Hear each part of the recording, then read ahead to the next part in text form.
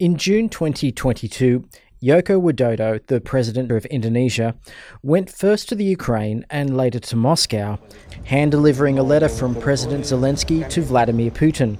Ya, saya didampingi oleh wali kota. His purpose, to quote, was to open a dialogue forum for peace, to build peace, because the war has to be stopped.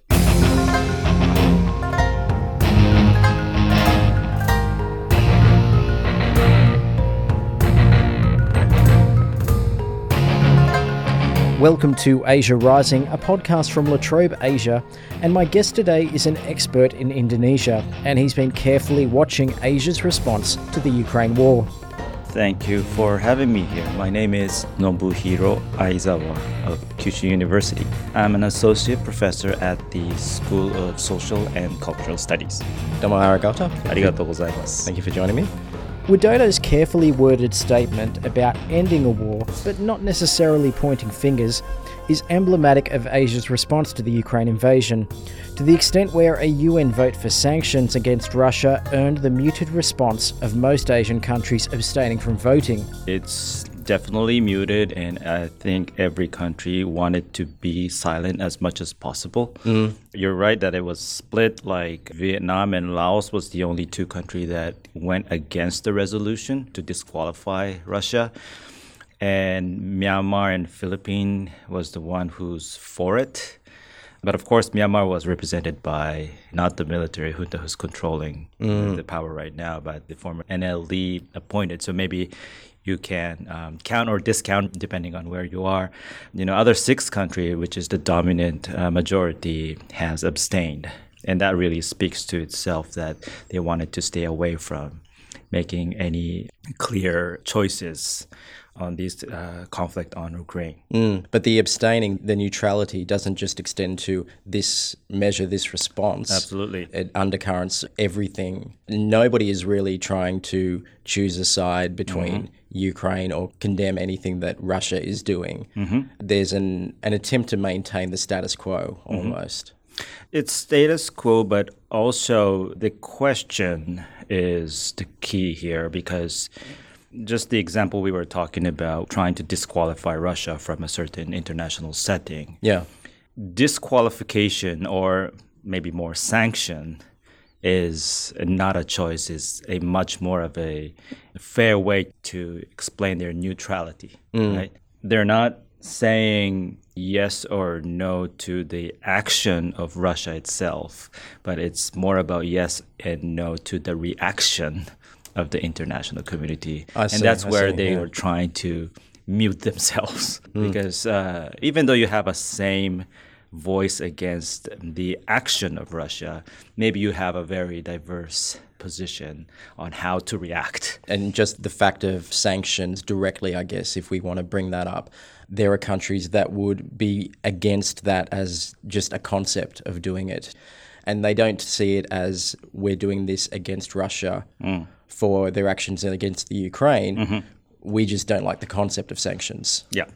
So there are many versions of that. So I would say there will be three type of that. So first, of course, they don't like the act of sanction to be legitimized in the international community. That's one group. Like, of course, if you look at the NATO-led collective, praising the collective sanction is, in a way, from Southeast Asian country, a question mark, because Southeast Asia has historically been in the victim side of sanctions. Okay, yeah. So if you look at this in Southeast Asian context, you wouldn't be in a position to praise sanction, right? To praise the effectiveness of sanction. Everybody talk about how Germany, Japan, and everybody successfully joined the sanction, but in Southeast Asia, no. I mean, we can't praise that. Yeah. So that's, of course, one major explanation why they will abstain from those positions of sanctioning. So another application of it would be, why are we doing it in this instance when, for example, there were no sanctions put against the United States when they invaded Iraq? What is it that makes the Russian invasion of the Ukraine exceptional and therefore something that needs to be sanctioned in this instance. Yeah, definitely. So that double standard, right? A majority of countries in Southeast Asia will see this collective action has a double standard in behind. They didn't have this kind of collective sanction against actions in, like, say, Syria. Yeah. Right? But now they do. So where's the difference? Is basically another strong argument why they abstain.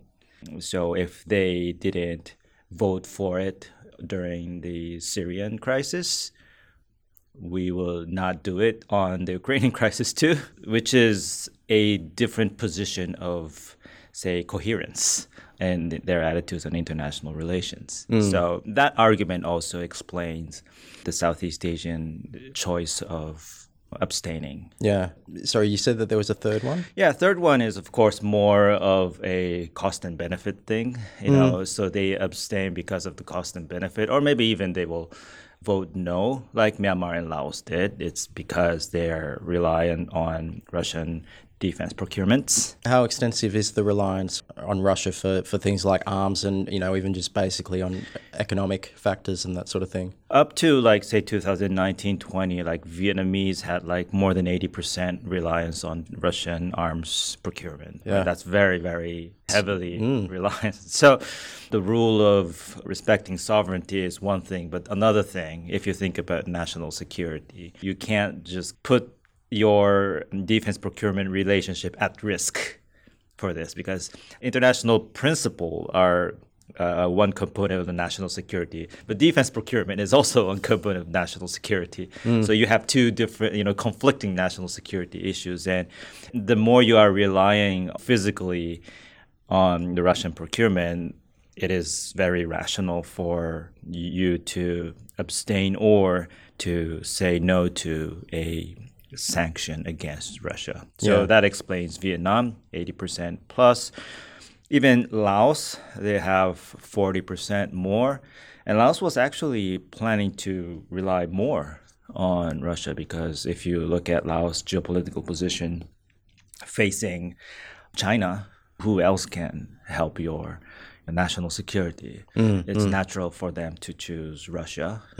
So, for those countries, when you think about cost and benefit, the choice is rational for them to say not side with, but don't condemn. Yeah. So it sounds like, when you look across the region, that you are not surprised by the neutrality, the lack of response that has been coming from Southeast Asia. Even just looking at the principles of security already explains the political choice of neutrality or political choice of abstaining on resolution. Yeah. Okay, so let's move it away from things like resolution and those sort of things.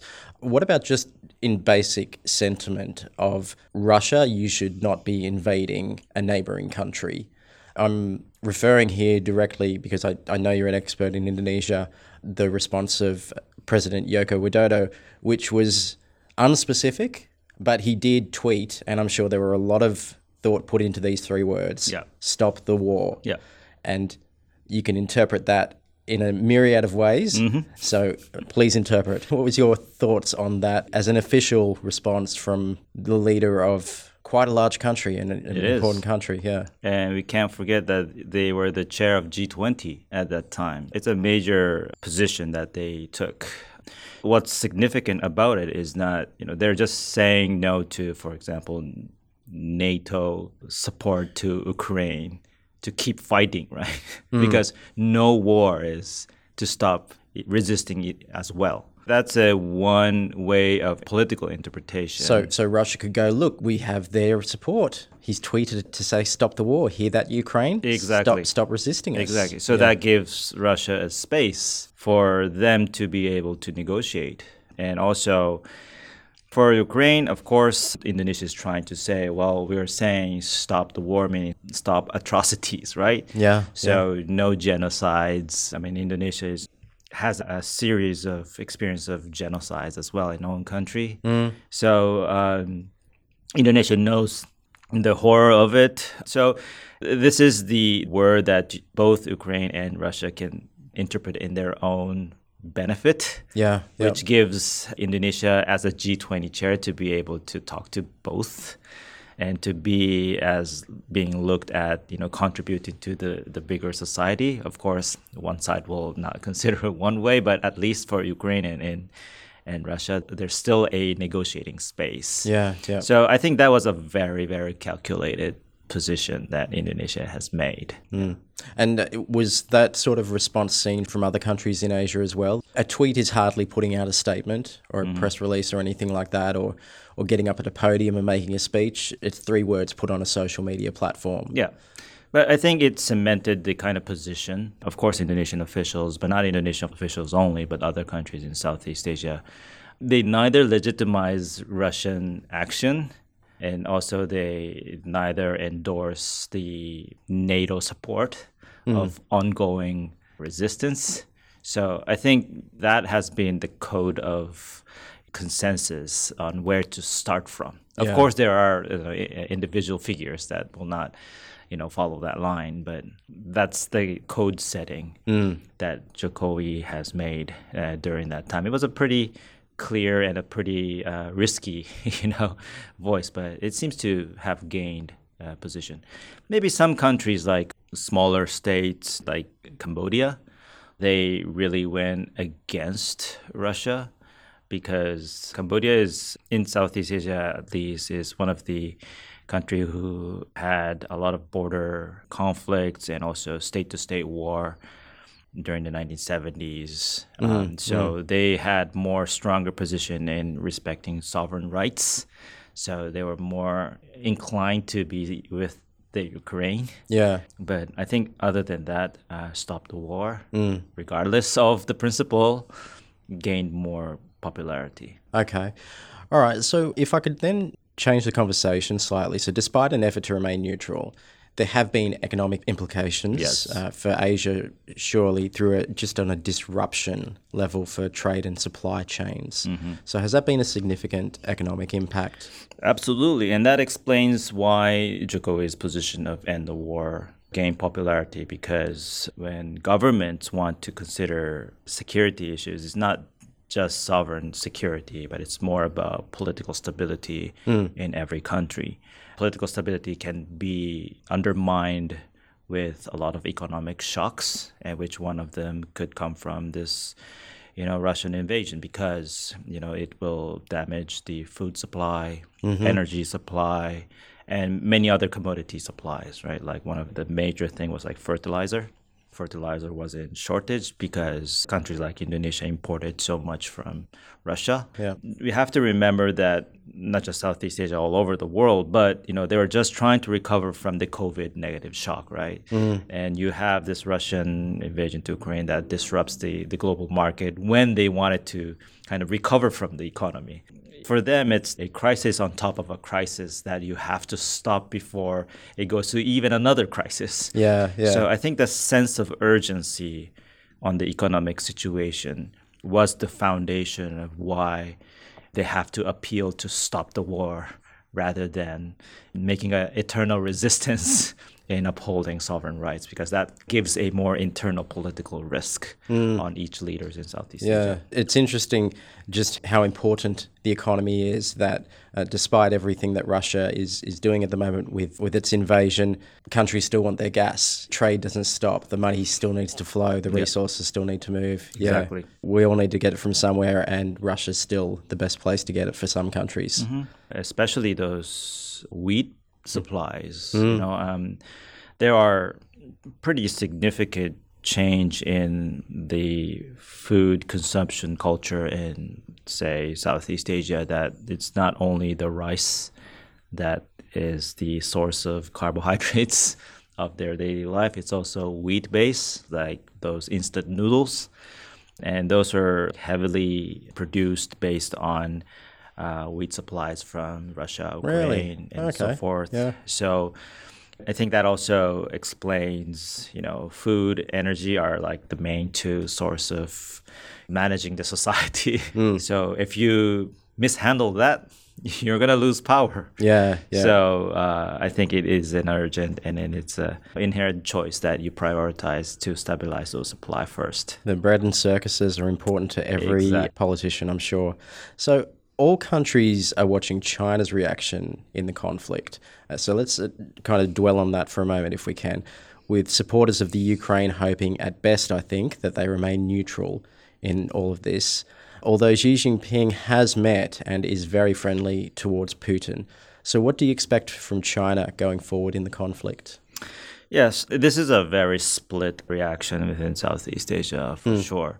You will definitely like to have the conflict stop as early as possible, as Joko Widodo said. So if Chinese action, meaning the friendship with Putin, gives a leverage to stop the war, I think that will be very much welcome in itself. But of course, that may also give another anxiety if China can do that, it's a huge Chinese diplomatic success, which means that the kind of Chinese political leadership and influence over the region, which is already quite significant, can only grow. And of course, a unipolar China is not what other Asian countries would like. One way, stopping a war with the help of China is a very welcome action, but at the same time, this could lead to a politically unipolar China. May not be the outcome that the Southeast Asian countries, especially those who are closer to China, like Vietnam and Philippines. Let's pivot it then. If there's those benefits, if China would get something out of being the country that promotes the peace, what is stopping them in your view of doing that? Why aren't they taking that step? They are remaining neutral officially, but at the same time, Xi Jinping is taking that extra step of appearing friendly with Russia. What's behind the stance then?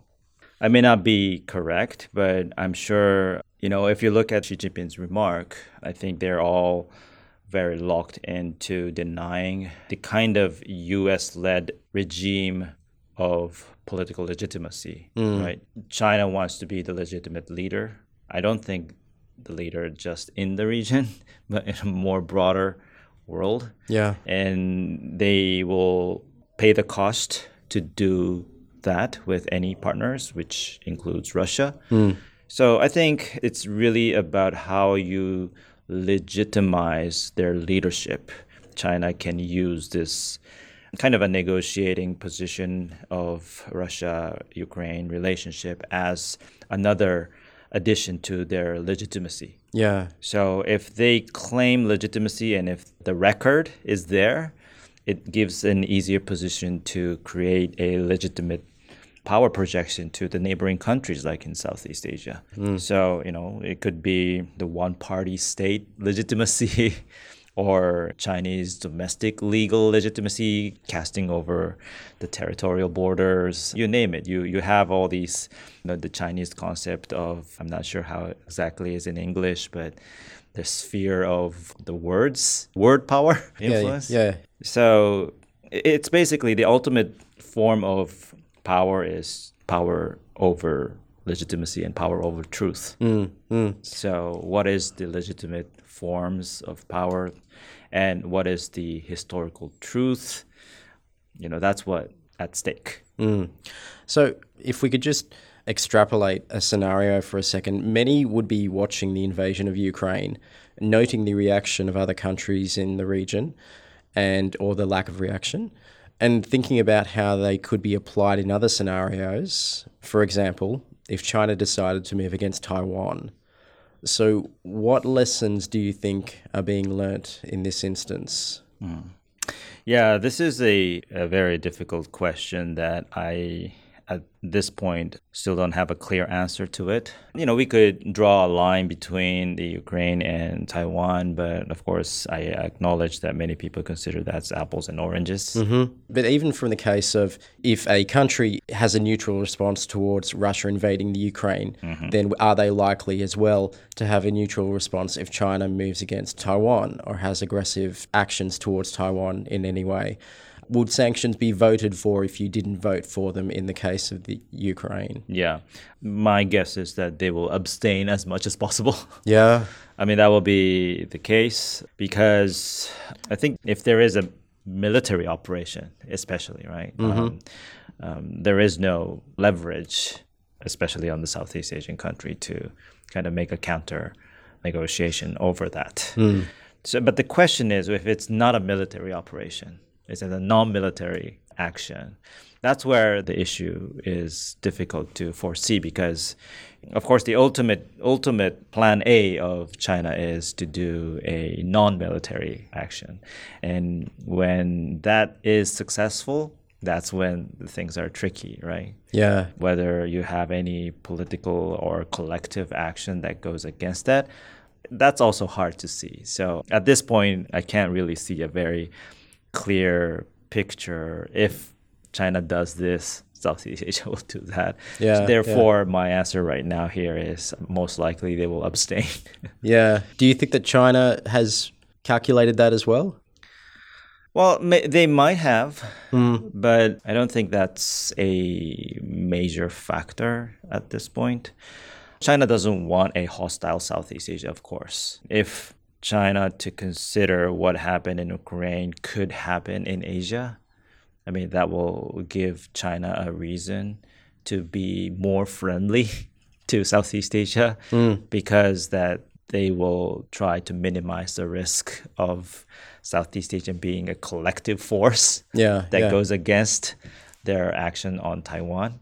So maybe for Southeast Asian benefit, it's beneficial to make a stance that if there's something about Taiwan, we will try to prevent that because that will give China a more incentive to be more friendly to Southeast Asia rather than assertive to Southeast Asia.